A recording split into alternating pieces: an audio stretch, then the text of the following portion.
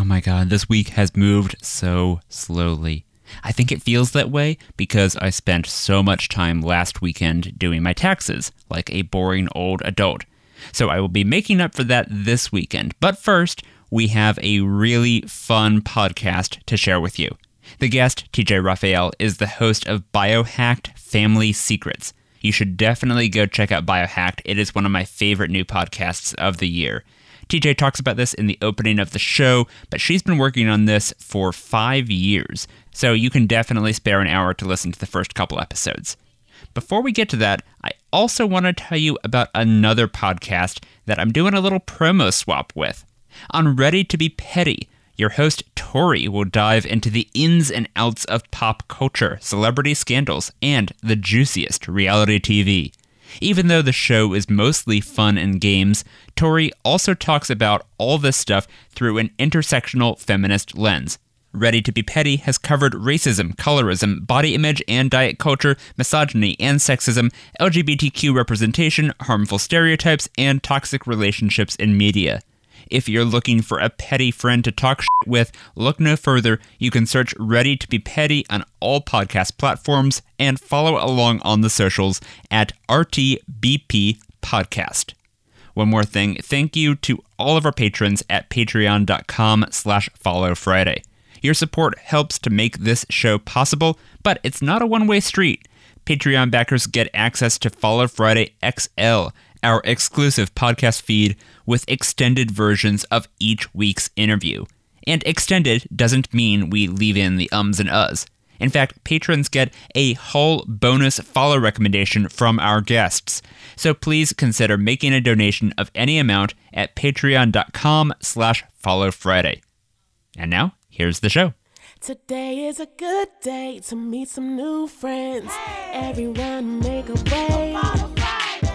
The show is a buffet of folks you should know. So let's have a soiree. Well, that's enough for play. So now right away, with no further delay, it's Follow Friday. It's Follow Friday. It's Follow Friday. It's Follow Friday. I'm Eric Johnson. Welcome to Follow Friday, the podcast about who you should follow online. Every week, I talk to creative people about who they follow and why. This is a guided tour to the best people on the internet, led by your favorite writers, podcasters, comedians, and more. If this is your first episode of the show, take a moment now and please follow or subscribe in your podcast app. Today on the show is journalist TJ Raphael, who previously worked at WNYC and Slate, and is now a senior producer at Sony Music Entertainment. That's where she hosts one of my favorite new podcasts of the year, Biohacked Family Secrets. Season 1 is all about the children of anonymous sperm and egg donors and what happens when they start pulling at the threads of their biological parentage. You can find Biohacked Family Secrets on all the podcasting apps, and you can find TJ on Twitter at TJ Raphael. That's the letters TJRAPHAEL. TJ, welcome to Follow Friday. Great to be here. Thanks for having me. Thanks so much for being here. I was curious about this podcast when I first saw it announced, but I have to say, it's one of those shows that I started listening to it, and I was hooked from the first episode. So to start off, why don't you tell folks, where the idea for Biohacked started? How did you start reporting on the baby business? Yeah, so this story really fell into my lap. I was at the beach with my friend Amber and her husband. Amber and I went to college together. We were never super close. We were in the same journalism classes and would see each other after class, things like that. And we graduated from school. We went our separate ways. I really hadn't seen her in almost a decade. I bumped into her in New York, where we both were living at the time. I'm still here. She's now relocated to upstate New York. But I bumped into her and she said, we should hang out. I'm going to the beach this weekend with my husband. She had a car. If you know anything about New York, getting to the beach without a car is a pain. So I said, sure, I'll go. It was like a little awkward because we weren't super close friends, right. But we were catching up. And she said to me, I have this crazy story to tell you. And she told me that she had done a 23andMe kit for fun and found out that her father was not her biological father and that she was actually conceived through an anonymous sperm donor. And at this time, she still hadn't tracked down her donor father, her, as she calls him, her bio dad. And being a nosy journalist, I said, this is wild. Can I record you? I'd love to tell this story. And so as I got into Amber's personal story, I started asking questions to help me suss out her story. I said, well, what about the clinic where you were conceived? Have you tried to get records there? It turns out the clinic no longer exists, and there's no law in the United States that say those records need to be maintained in any way for donor-conceived people to access in the future. Or if you're a parent with a donor-conceived child and say your kid is 15 or 20 and they want to get health information and the clinic you conceived them at 20 years ago closes, there's no way for you to potentially reach out to the clinic and ask them to talk to the donor to get more health information or things like that, I was like, well, that seems kind of alarming. And so essentially, as I kept reporting on Amber's story and kind of fact checking the things that she was up against in her own sort of journey to track down her bio dad, I started realizing how vastly unregulated the fertility industry in the United States really is. Harvard business professor Deborah Spar, she wrote a book called The Baby Business, which I read. And, she's told the New York Times there are more rules that go into buying a used car than there are with donor sperm, which was completely shocking to me. I'm like, wait, aren't we creating people? So that's really how my interest developed with this story. It just felt too bizarre to be true. And as I continued to kind of dive deep, I found more stories of donor-conceived people, some people who had been conceived through selective breeding experiments. And I found more kind of shocking tales that were wrapped up in the baby business. And I thought, well, this is definitely a podcast. So I had been for the last 5 years doing reporting, trying to make it. I had pitched it all over. I'd pitched it at WNYC. I had pitched it at Slate. I pitched it a couple times here, even at Sony. And the timing has finally kind of been right now for us to make the show. So yeah, that's how I kind of got interested in this. Yeah. I mean, it really goes to some shocking places. I'm not the sort of person who listens to a lot of what I would call shocking podcasts. I'm not a true crime person, but this is really it's gone to some places that are just truly jaw-dropping. So highly recommend it. After Amber, the first 2 episodes are about her and her family. After that, how did you find other people who were the subjects of later episodes? Like, were you going online in just like these Facebook groups where people are children of sperm donors? Were you just kind of hanging out there and saying like, hey, anyone want to talk? Or what was your process there? Yeah, so Amber was really helpful in connecting me with other people. So once she made this discovery about herself, she joined a Facebook community called We Are Donor Conceived. And I think 3/4 of the people in that group, there are almost 3,000 of them now, 3/4 of them, according to like a group survey that the moderator did, are just like Amber that found out accidentally because of an at-home DNA kit. Others have known their entire lives. Others sort of learned in their teen years. And so I would ask Amber, can you post, because it's a private group, and as a journalist, I was not allowed access to it because people it's this private community. And so I would ask Amber, I'm looking for more people to talk to. Can you post up a request? And she did. And the emails I got from people just kind of started flowing in. Then I would start doing initial interviews with them to suss out their stories. And that's kind of how I was able to build my source list. Some other folks in the series were names that I found through academic journals, law journals. A recent episode we did on a woman named Brittany Johnson. Her family wound up having to sue the cryobank where she was conceived at, California Cryobank, which is still one of the largest sperm banks in the world today. And through that trial, it was discovered that the cryobank knowingly sold Brittany's parents' genetic material that was tainted with a rare genetic condition. So I spent like 2 or 3 months trying to track down Brittany Johnson. I didn't know if she was still alive, given the seriousness of the genetic condition she had inherited. You know, there's a very high chance that at some point she will need a kidney transplant in order to survive. So I didn't even know she was out there. And the name Brittany Johnson is a pretty common one. Yep. I didn't know where she lived. So, my reporting process, I've used a lot of different avenues of searching public records, searching through Facebook to find people. The same goes with one of our episodes. We spoke with Dr. Jerome Sherman, who literally invented the technique for cell cryopreservation. So the ability to freeze sperm, to freeze eggs, and to freeze other kinds of genetic material that may be used in medical settings or in science contexts for experimentation. I called up his son, because Jerome Sherman is 96 years old. I figured there's no way this guy's still alive. So I called up his son and said, do you have any memories of your dad you could share with me about his pioneering research? And he's like, well, Dad's actually still alive, and he does water aerobics a couple times a week and likes to go fishing. And I said, no way, he's still alive. Would he talk to me? And so that's kind of how I found him. But yeah, so it was kind of a multitude of different ways in terms of building my source list through Amber, connecting with other donor-conceived people that she knew that were willing to talk, and then just going through sort of the literature in academic journals and kind of bringing these, academic journals are boring for the most part. They're really dry. And so finding sort of the real human story at the center of these these writings to tell the story. Yeah. Well, so you've been reporting this for 5 years. Is that what you said?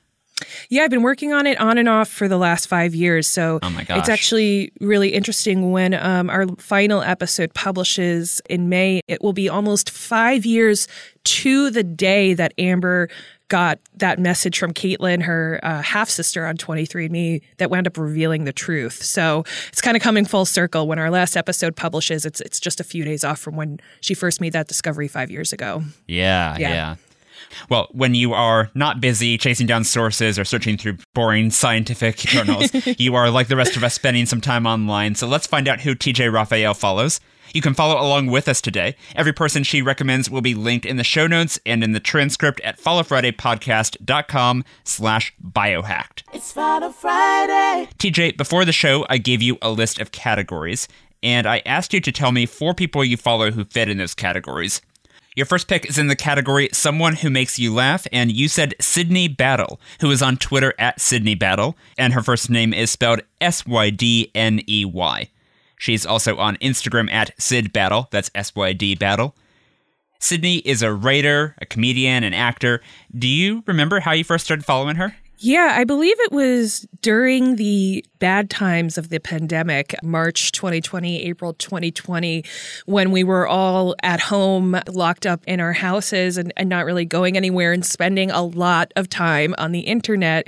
And I thought that her videos, specifically the Brooklyn Mom skit that she does, she sort of invented this character. And as somebody who lives in New York, I lived in Brooklyn for many years. I live in Queens now. I just thought it was so funny, and I would watch it again and again. And every time she did, kind of an unofficial series with that character, and every time a new one would come out, I would watch it right away. I would send it to all of my friends and just say, this is hilarious. It's too true to life.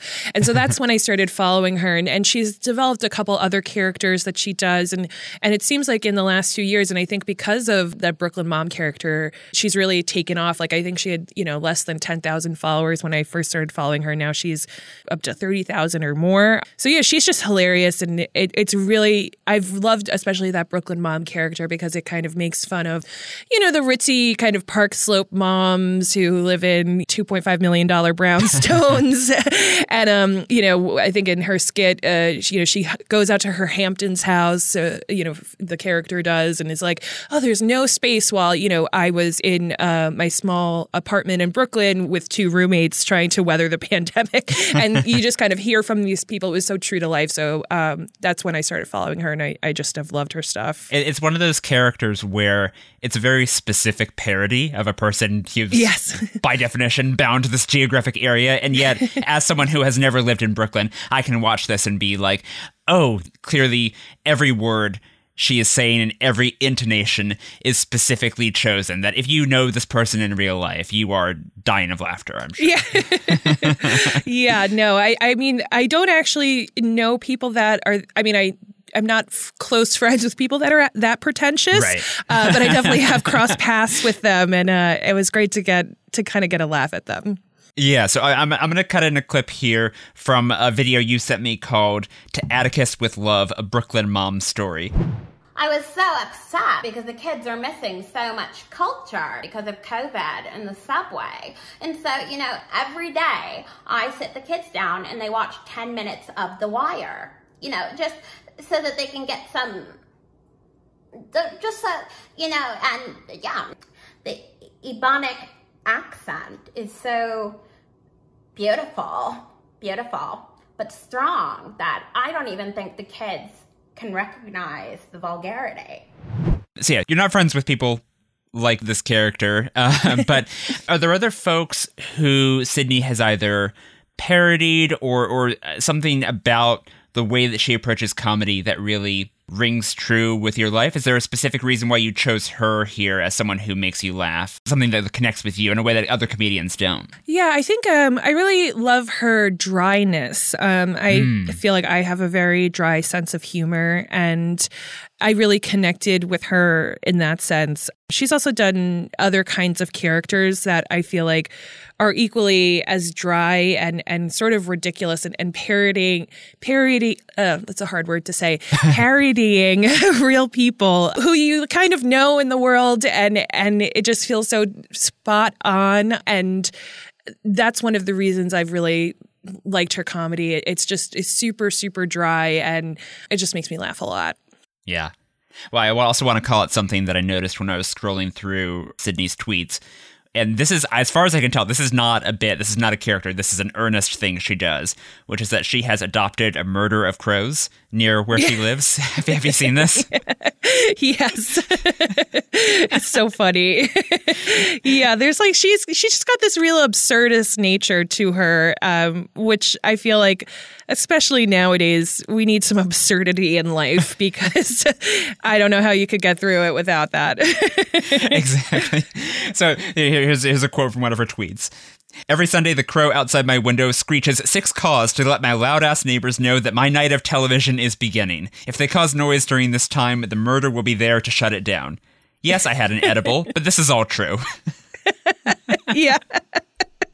Yeah, like that's just so funny and also absurd. And like, crows are creepy animals in a lot of ways, even though they're like super, super smart as well. So I think it's like playing on both of those things. And, just the idea of like, you're like at home, you're trying to watch your TV and your neighbors better be ready to hear your TV blasting. It's just, I don't know, it really makes me laugh. It's I think what you were saying earlier, how like the fact that you discovered her right as we were all entering lockdown, it really seems like this was a pivotal moment for comedians, right? Especially online comedians.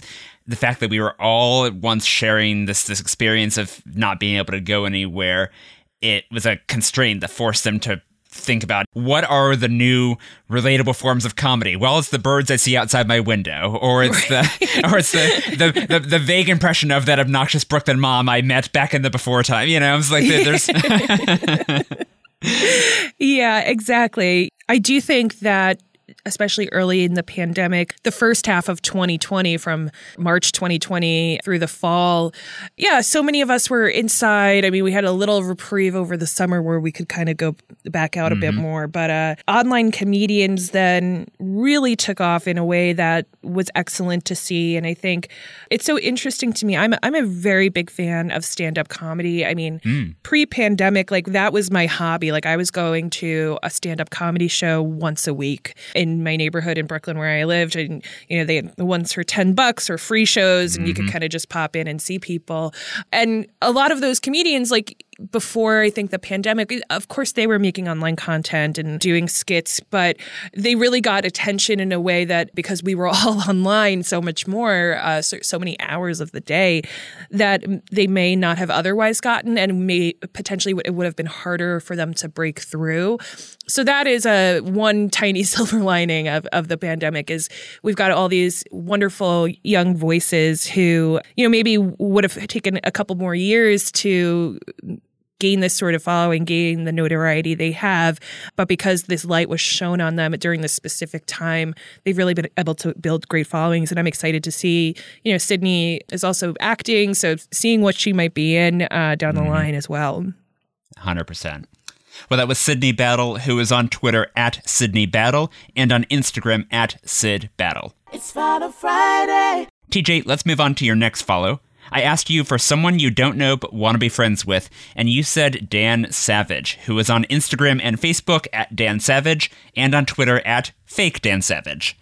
Dan is a writer and LGBT rights advocate, and he first got famous for writing a newspaper column called Savage Love, which I think started in The Stranger, which is like an alternative newspaper in Seattle. But you told me in your email that you are especially into this companion podcast to Savage Love, right? Yeah, absolutely. The Savage Love Cast is one of the longest running podcasts I think there is. It started back when podcasts were still uploaded to iPods. And I've been a fan of, I think I started listening to Dan almost 10 years ago. I've been really into podcasting for a very long time. I mean, how I got into audio journalism was I was 20 years old and my friend had an iPod and was like, there's this thing called This American Life. Do you want to listen? And that was 15 years ago now almost. Mm-hmm. So yeah, like I started listening to Dan really early on. He does great relationship, sex, love advice in the Savage Love Cast. It's a call-in based show, so people call in with their questions and ask him for advice. And, you know, some of the questions that he gets are just bizarre. They're funny. They're sad. Some of them are shocking. And I just find it entertaining and really fascinating. And as somebody who also is really interested in, you know, questions around sexuality, around gender, around feminism, the advice he gives kind of touches all of that and sort of how we think about, you know, people and relationships as we move through the world. So I've been a big fan of the podcast. And then he also does a lot of political commentary, both at the top of the show and on Twitter as well. He's still at The Stranger. I believe he's like the editorial director of it now. All weekly magazines and publications are a dying breed, unfortunately. And he's sort of, you know, The Stranger is still going strong. I've never even been to Seattle, but like I've donated to The Stranger just because I love his podcast. Yeah. So yeah, I mean, he's just really funny. I also listen to lots of political podcasts. So I like Dan's political commentary online that he does through Twitter. And as somebody, you know, I'm hosting a podcast about sperm and egg donors. I have a definite interest in sort of reproductive medicine and history. And he kind of tweets a lot about that kind of thing, given his focus in his show. So yeah, that's one of the reasons I love following him. And he makes me laugh too. So he kind of doesn't take himself too seriously. Well, yeah, speaking of both political commentary and making us laugh, I was looking at Dan's Wikipedia page, which reminded me that he was responsible for this iconic moment in sort of online political activism, you might say. You may know where I'm going with this. Yeah. He and his fans of Savage Love decided to basically redefine the word Santorum, which was the last name of this homophobic Republican senator who had said some not acceptable, nasty stuff about gay people. And this is a vaguely family-friendly podcast. I will not get too specific, but for the adults listening, it's a brilliant bit of internet activism. I strongly encourage you, if you are, you know, an adult, to go read up about what they rebranded Santorum to mean. Yeah. I mean, it's a gross definition for sure. But yeah, it's really, really funny that, you know, he was able to do that when Rick Santorum was sort of crusading against the LGBTQ community in the United States. And this was, you know, way before gay marriage had even become law in the United States. Right. And Dan, interestingly enough, I think he's invented a couple other words that we now sort of use as part of dating culture. I think he invented the word monogamish, and like I know like some people like that are in like quasi open relationships, like they use that term to describe themselves. And like I learned that from listening to his show the other day. He's like, yeah, we invented this term like 8 years ago. And I was like, oh wow, I didn't even know that. So he's actually had some influence on sort of the broader culture that I don't even think some of us probably even realize. Exactly. So yeah, he seems like a cool person that I would like to hang out with and like pick his brain all day long. So that's why he's definitely on my list. You know, that was going to be my next question, which is, you know, hypothetically, let's say Dan calls you up and says, TJ, I just heard you on my favorite podcast, Follow Friday. You seem cool. Let's be friends. Like, what specifically do you want to Do you want to go somewhere with him? Do you want to just like get coffee and talk about something? What's on your mind? Yeah, I mean, I would just want to get dinner and talk to him, probably about politics, probably about reproductive health care. He's a huge champion for access to safe legal abortion. So, I've spent a lot of the last few years looking into reproductive health care for the podcast. And then, in addition to that, when I was at WNYC and I was a producer, I was, making sure that we were doing series on reproductive health care on, I was helped book the head of the UN Women's organization to come talk on our show on International Women's Day. So I would just talk to him about a bunch of like reproductive health issues and politics and probably just have a great dinner, share a bottle of wine and catch up as friends if he would be my friend. Yeah. Well, and in your email to me, you also specifically mentioned his tweets. Is there something specific about the way that he uses Twitter that really clicks with you? Yeah, I mean, he has a little bit of like a trolly sense to him, not where he's actually trolling people, but he kind of has a wink and a nod to him in what he will tweet. So here's one tweet that he sent the other day that I find funny, and it's politically related. I don't know the political makeup of your audience, but it was in regards to the Senate hearings for Judge Ketanji Brown Jackson, and Dan tweets, "Did Cory Booker fail Ketanji Brown Jackson by not slapping the shit out of Ted Cruz?" And then he replies, "Or did he fail us all?" And so he's just sort of a little bit tongue-in-cheek. I find him funny, but also insightful when he tries to actually be serious. So that's one of the reasons I really enjoy his tweets. I'm a bit of a news junkie myself, being a journalist. And so I'm constantly on Twitter looking at the political commentary from all various aspects and following the news in Washington and in New York, where I live, very closely. And it's nice to kind of be able to break and have like a chuckle when the news is so grim all the time. Yep. So that's one of the reasons I also like to follow him on Twitter specifically. Well, that was Dan Savage, who is on Instagram and Facebook at Dan Savage and on Twitter at Fake Dan Savage. We are going to take a quick break right now, but we'll be back in a minute with TJ Raphael from Biohacked Family Secrets.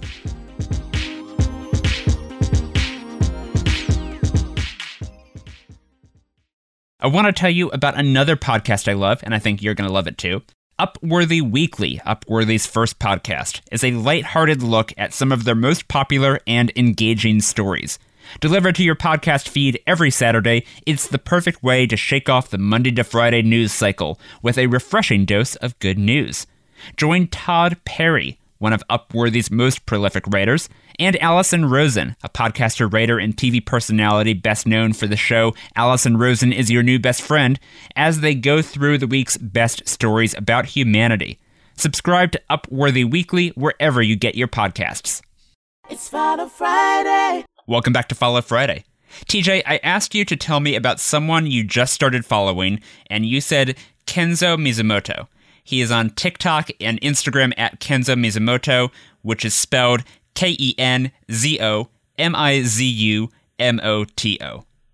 Kenzo was born in Brazil, lives in London, and his parents are Japanese, and I love this video he made called Living in the UK as a Foreigner. I'm going to put a clip of that in here. He's interviewing himself about all of the confusing weights and metric systems that he has had to learn.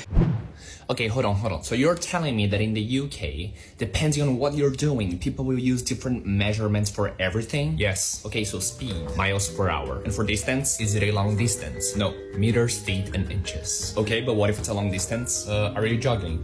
Yes, kilometers. Okay, but what if I'm not jogging? Then miles. Oh my god. Alright, okay, last one. How do British people measure volume? Alright, if it's beer, pints. Everything else is in liters. Okay, that's nice. However, if it's dairy milk, it's pints. But if it's plant-based milk, it's liters. Nah man, screw this, I'm going to Canada. You said you just started following Kenzo.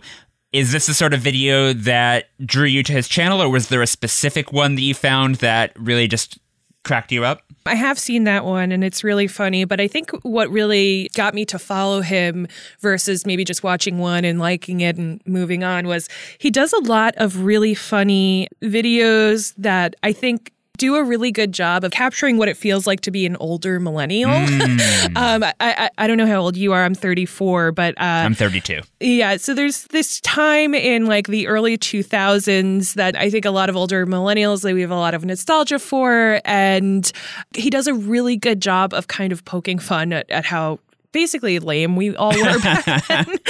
And then like how we've all gotten older and kind of complain about things.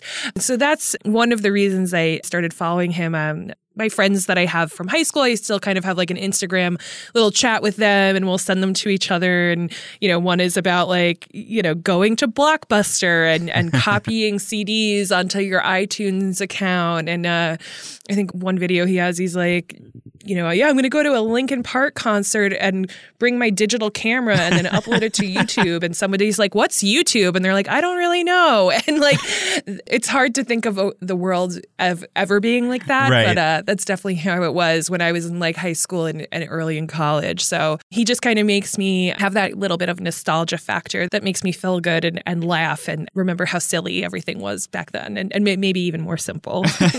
Well, yes, since we're about the same age, first question is, what's your Hogwarts house? I definitely think I'm a Gryffindor. Oh, yeah. okay. I haven't actually seen all of the Harry Potter movies or read all the books, so but I know that's a good one, right? Yeah.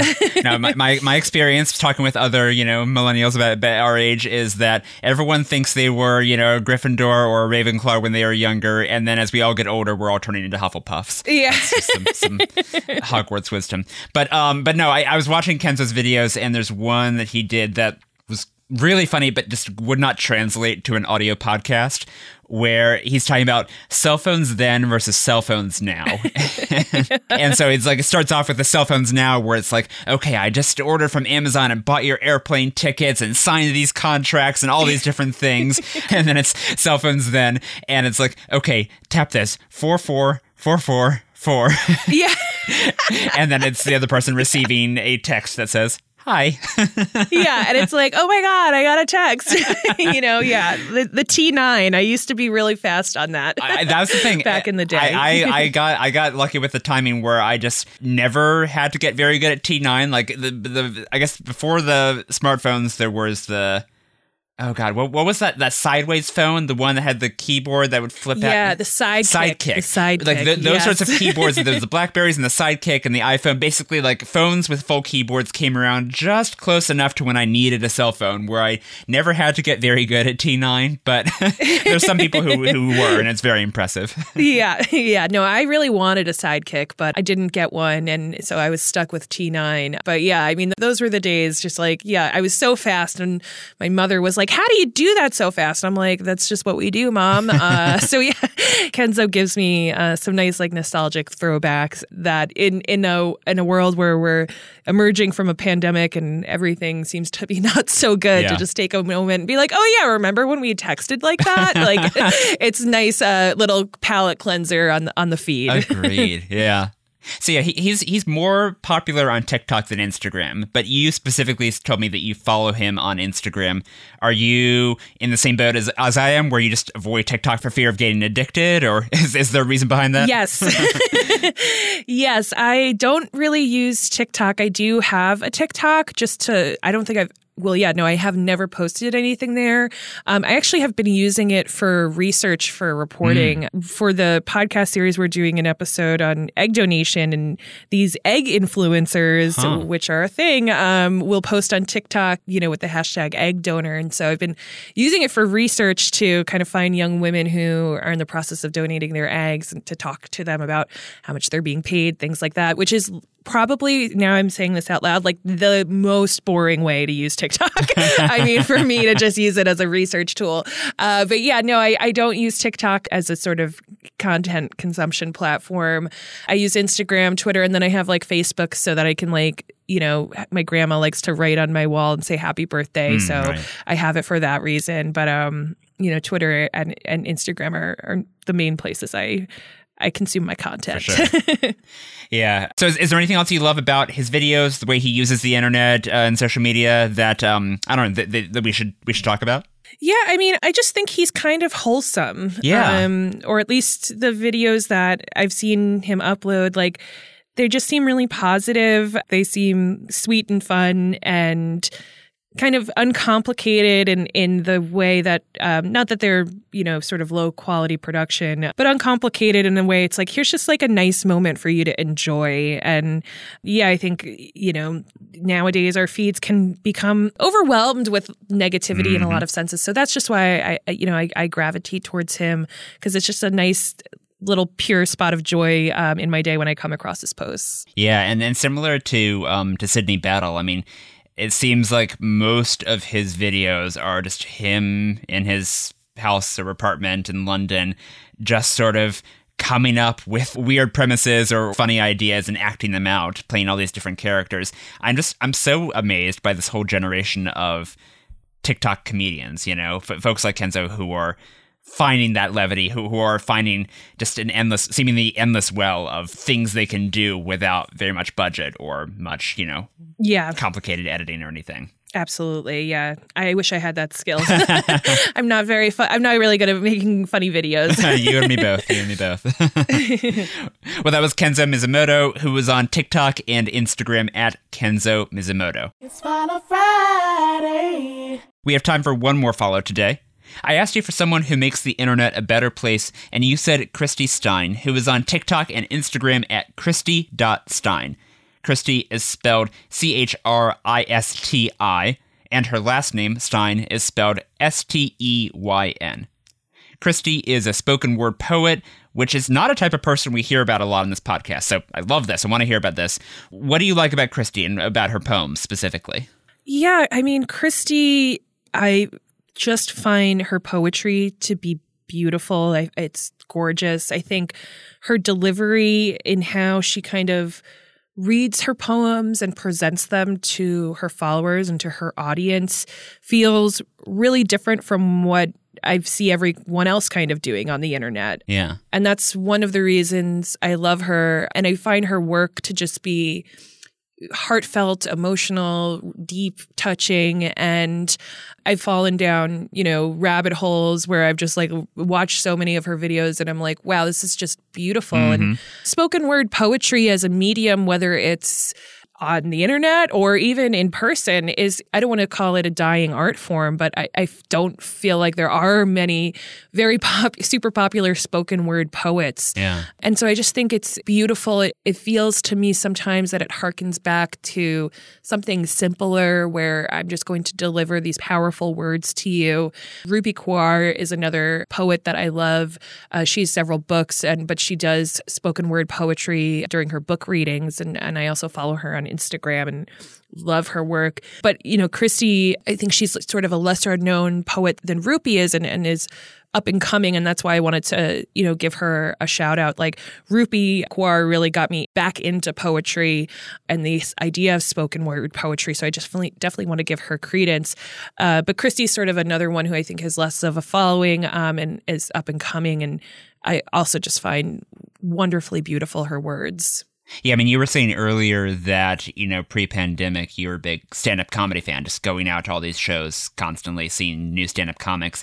And I feel like, spoken word poetry is, I assume in a big city like New York, there are venues where you can go and you can regularly find talented poets.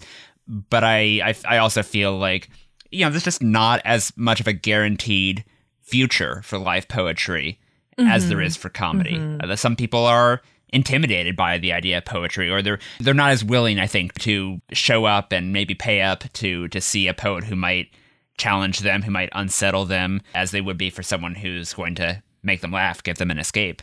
Yeah, even in New York, there are definitely venues to see spoken word poetry, but I feel like the shows I've, even pre-pandemic were fewer and far between because I just don't think it's a medium that lots of young people or artists who want to get famous on the internet consider for themselves.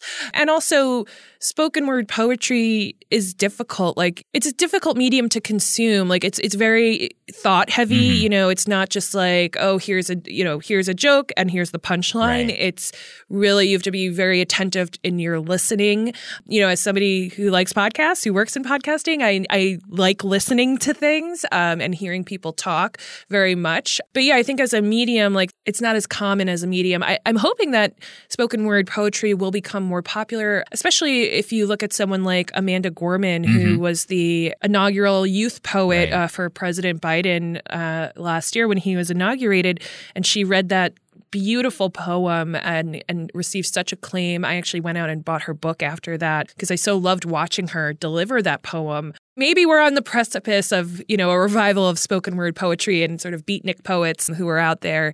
I would love to go see people deliver beautiful messaging in sort of this creative and artistic way. So that's one of the reasons I follow Christy, because I'm just like, oh, it feels like a breath of fresh air when I see her posts come across my feed. Well, that's just what I was going to say, is that it feels like, I mean, if we are going to be on the precipice of a revival here, that it might happen more on Instagram and TikTok, right? Because, like, so in Christy's videos, when she's performing one of her poems, the words are fading in over her as she's talking. So you are both listening, and whether you have the sound on or not, you are seeing the poem as it unfolds. And I think that's maybe kind of a perfect on-ramp for someone who doesn't read or wouldn't attend necessarily a live poetry show. If they're able to get a poem that way, I feel like there's a lot of potential there for Christine, for other poets to connect with people who maybe never would have, you know, experienced their work before. Right. I completely agree. I think maybe somebody who would never sit down and read a book of poetry or, you know, a blog or something like that with posts of poems would watch a video like something from Christy or something from Amanda Gorman or something from Rupi Kaur and share it and say, wow, isn't this beautiful?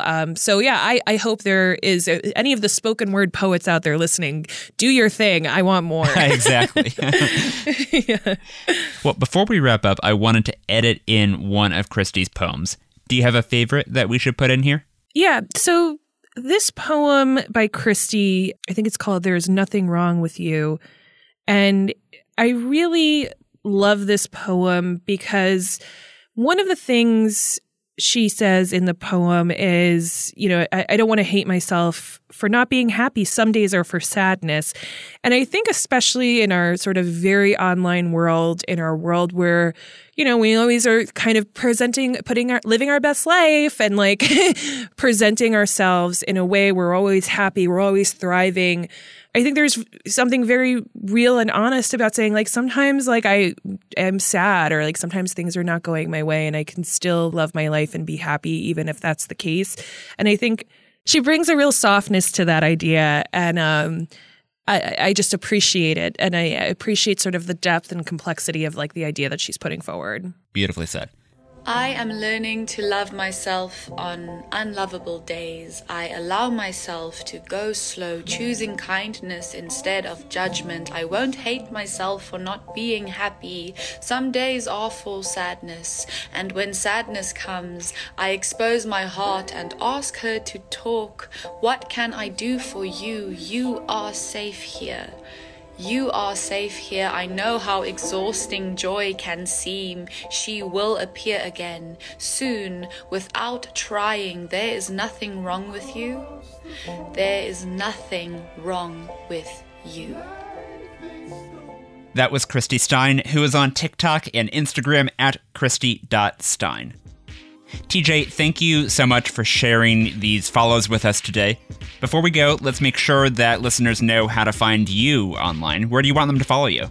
Yeah, you can follow me on Twitter at TJ Raphael. That's RAPHAEL, like the Ninja Turtle or like the painter, depending on what you're into. And yeah, you can follow me there. I tweet about podcasts. I tweet pictures of food that I've made and cute dog pictures. So I'm there. If that's your jam, you can come follow me there. Podcasts and cute dogs. I'm completely sold. Yes, exactly. And you can follow me on Twitter at HeyHeyESJ. And don't forget to follow or subscribe to Follow Friday in your podcast app.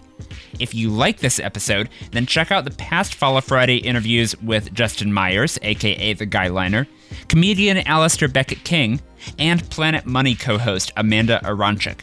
Follow Friday is a production of lightningpod.fm.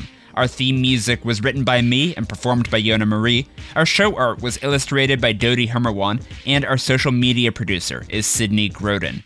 Special thanks to our Big Fry Patreon backers, John and Justin. Visit patreon.com/followfriday for an extra long version of this interview featuring a bonus follow recommendation from TJ Raphael.